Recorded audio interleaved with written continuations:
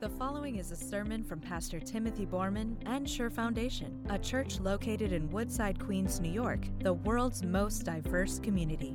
For more information and for more audio content, go to sure-foundation.org.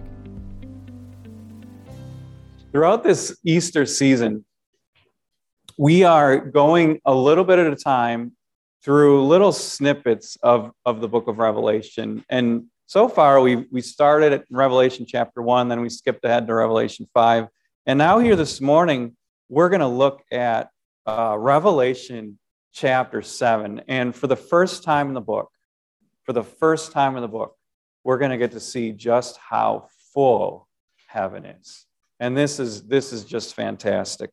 If you are with us online, you're going to want to pull out your Bibles because we're going to look at this little lesson in detail. And if you're with us here in the church, we are going to be on page 11 there. And I'm going to read that for you now. This wonderful vision. After this I looked, and behold, a great multitude that no one could number, from every nation, from all tribes and peoples and languages, standing before the throne and before the Lamb, clothed in white robes, with palm branches in their hands, and crying out with a loud voice, "Salvation belongs to our God, who sits on the throne, and to the Lamb." And all the angels were standing around the throne and around the elders and the four living creatures, and they fell on their faces before the throne and worshiped God, saying, "Amen. Blessing and glory and wisdom and thanksgiving and honor and power and might be to our God forever and ever. Amen." And one of the elders addressed me, saying, "Who are these, clothed in white robes, and where do they come from?" I said to him, "Sir, you know." And he said, "These are the ones coming out of the great tribulation. They have washed their robes and made them white in the blood of the Lamb. Therefore, they are before the throne of God and serve him day and night in his temple. And he who sits on the throne will shelter in their presence. They shall hunger no more, neither thirst any more. The sun shall not strike them, nor any scorching heat. For the Lamb in the midst of the throne will be their shepherd. He will guide them to springs of living water, and God will wipe away every tear from their eyes." This is the word of the Lord.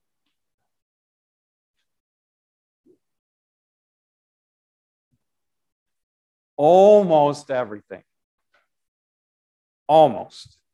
is incredibly and outrageously glorious.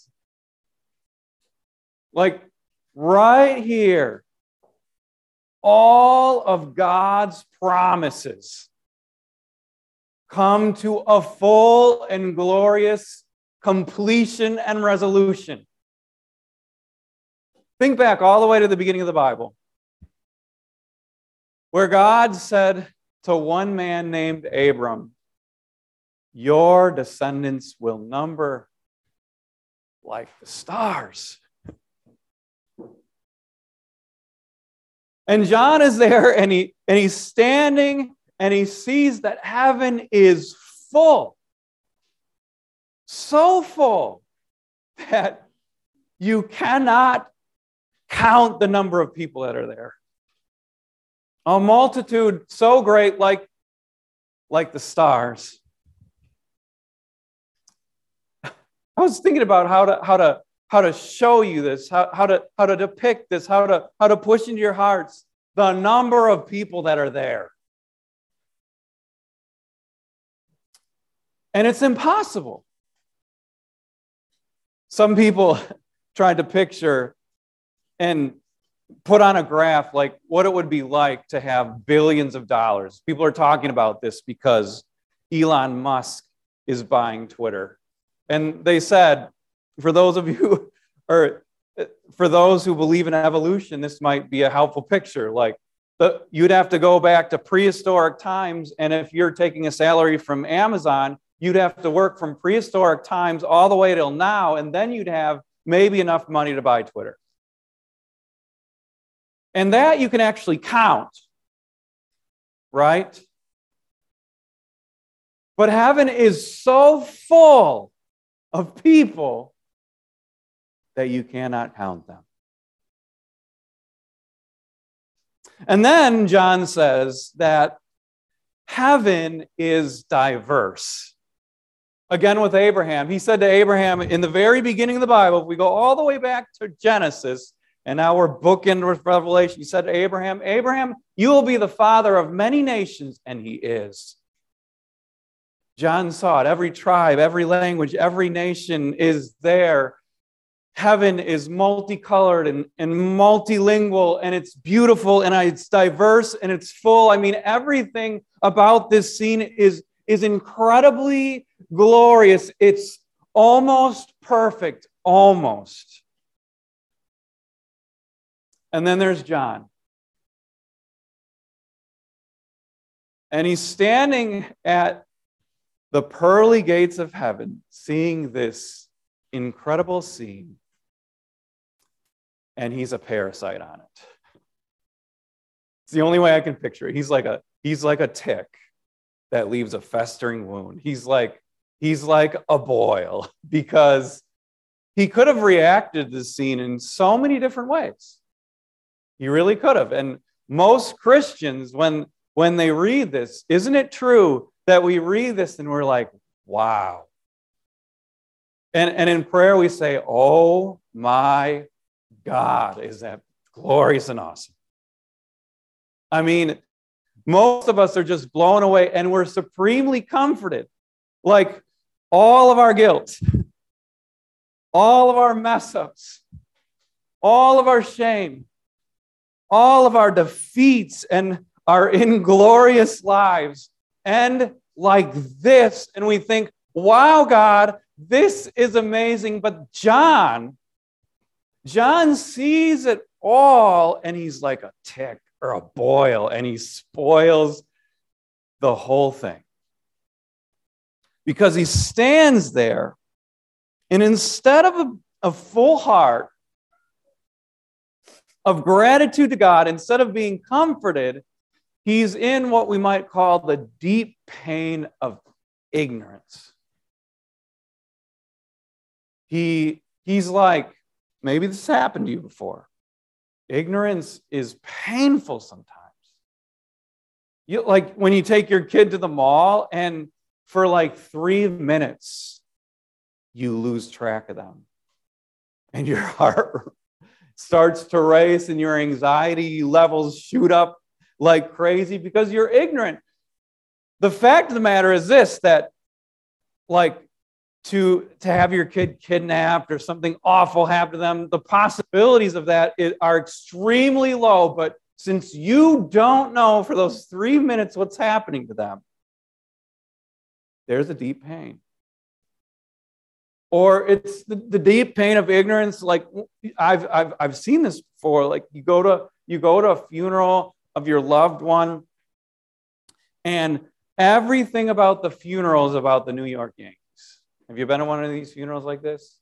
Where like the flowers and the roses are New York Yankee colors, and the symbolism is there, and there's no Christian symbolism at all. And you sit there and you think to yourself, this guy, I know that he loved the New York Yankees, and he could quote to you the stats of every single Yankee slugger, but if you asked him anything about Jesus, he maybe wouldn't know anything. And you have this pain of ignorance. Well, what happened when he died? And that's painful for people.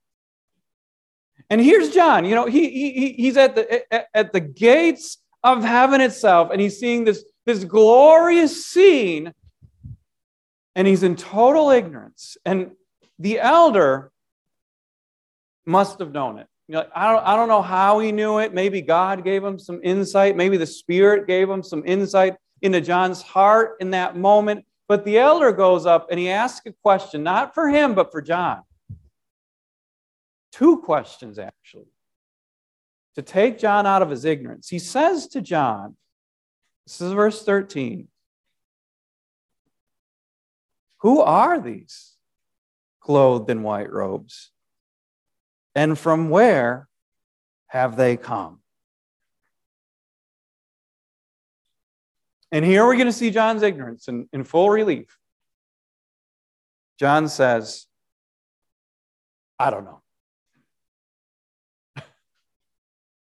It's what he says. Like, it's very pious. I know. It's very pious. Like, some people, you might think that, oh, he's just being respectful of the elder that was there. But that's not really what happened. What's happening here? This is like Ezekiel. Remember that scene in Ezekiel where Ezekiel is looking at all those dead bones in the Bible, and then someone goes up to Ezekiel and he says, "Can these bones live?"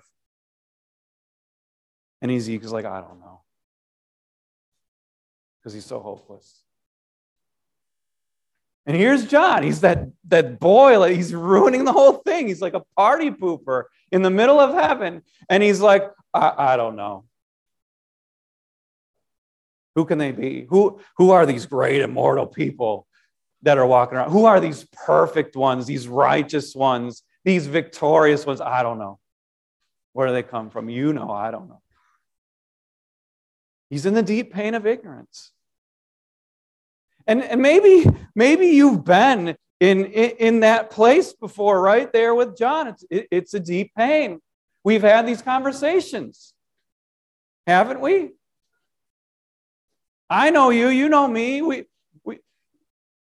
We sit here on this side of things, and we have these little conversations. "Pastor, I struggle with pornography.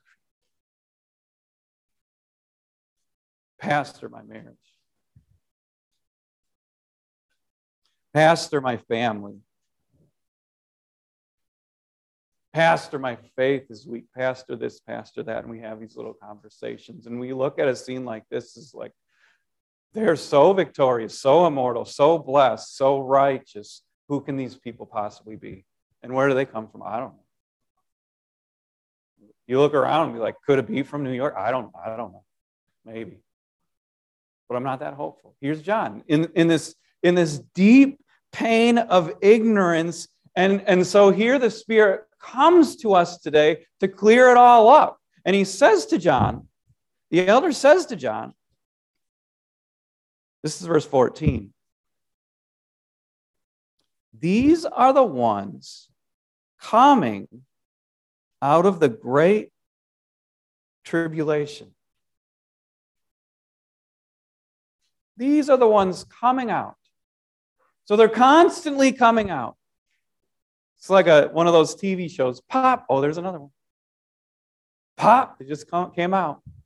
Constantly coming out of this great tribulation. And it is a great, not a little one. It is a great tribulation.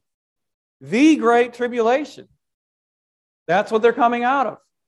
So it's no wonder, like, if we're going to consider this a great tribulation, the great tribulation, then we need to understand something about what these people are facing and what we are facing every single day with our faith life.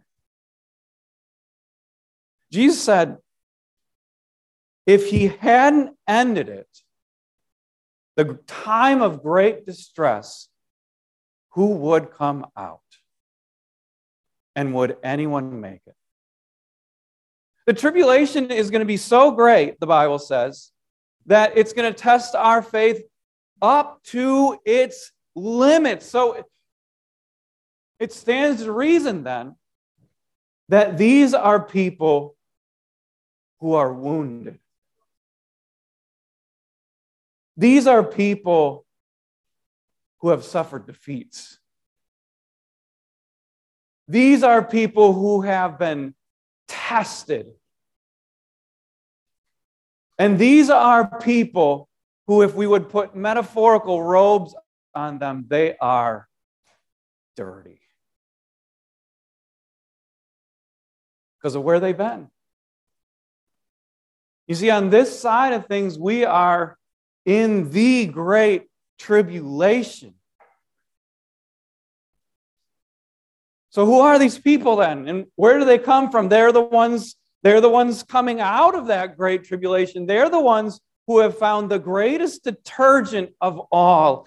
And you already know what it is. The blood of Jesus. These are people who have seen that they're grimy and dirty and wounded, and they've taken their robes and they've washed them in the blood of the Lamb, and now they're white as snow. Who are these people and where do they come from? These are people who have visited the cross of Jesus, and they're coming on out. And so what the elder wants us to do is to come out of the pain of ignorance and into the joy of knowing, because we know who these people are, at least some of them. I can tell you personally who some of them are. One of them's my wife. You know, when we got married, I've never actually wanted to preach on this text because of this. But when I proposed to her, we sat down and we read these verses. And then we had these verses engraved on the inside of our wedding rings. They're there. Because we know where we're going. And we know where we're walking. And I know my daughters, Taylor, Brooke, and Felicity, are going to be there. The ones that God has washed in baptism. The ones that He's chosen. He will not fail them. He will hold us in His grasp. And I know that you'll be there too. I know that because He sent His Son for you. I know that He's washed all your sins away in baptism. I know that because you'll receive His body and blood here this morning. I know that you'll be there too, washed in the blood of the Lamb. Come on out of that pain of ignorance. We can put faces on those immortal ones. We can put faces on those victorious ones. They are you, and they are I. Heaven is full, it's diverse, but more than that, it is fantastically full of the people that we love who have washed their robes in the blood of the Lamb. And I got to tell you this, just one last point. Heaven is better than you can possibly believe. That's the last point that the elder makes to John. Isn't that true? And he makes that point really by negation. He's like, you're never going to be hungry there. You're never going to cry there. None of these things are going to happen to you anymore. As a kid, I used to think like a child about heaven. It was very infantile. I actually thought as a kid that heaven would be boring. You know why? Because I thought heaven would be like going to church. And I thought, when I went to church as a kid, I thought church was boring. I thought all we do there, the adults, they just talk all the time, and then we sing songs, and then we go home. And I thought, if heaven's like that, I don't know if I want to go there. There was this one time where I actually got in trouble in church because I was so bored. And my parents were singing in the choir, and we were sitting in the front row, by the way. And I started in the front row to direct the choir, next to the director. So my mom made me sit in front of a clock for an hour after church. That was our punishment as kids. We'd have to sit and watch the clock. Now that was boring. But I have to tell you, I want to just clear this up with you this morning. Heaven's not boring. And yes, there's going to be a choral festival there. No doubt about it. But that's not, I don't want people to go home thinking that's all we're going to do in heaven. Clearly not, right? You're not going to be hungry. That means there's going to be a feast too. There's all kinds of other things. We just get to see a little taste of it. But you know what I think? This is speculation, and it's not in the Bible. But I figure that God's going to give us the opportunity with our best gifts to praise Him. So I figure that the golfers are going to golf, but now to God's glory, not to their own. I figure that the runners are going to run. I figure that the poets are going to write poetry. I figure that all of our best gifts in heaven, the things that we truly love doing, will all be done to His glory, and that heaven will not be boring at all.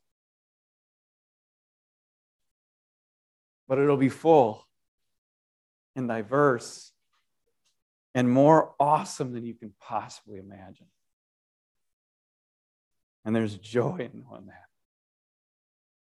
Blessed be the name of Jesus. Amen.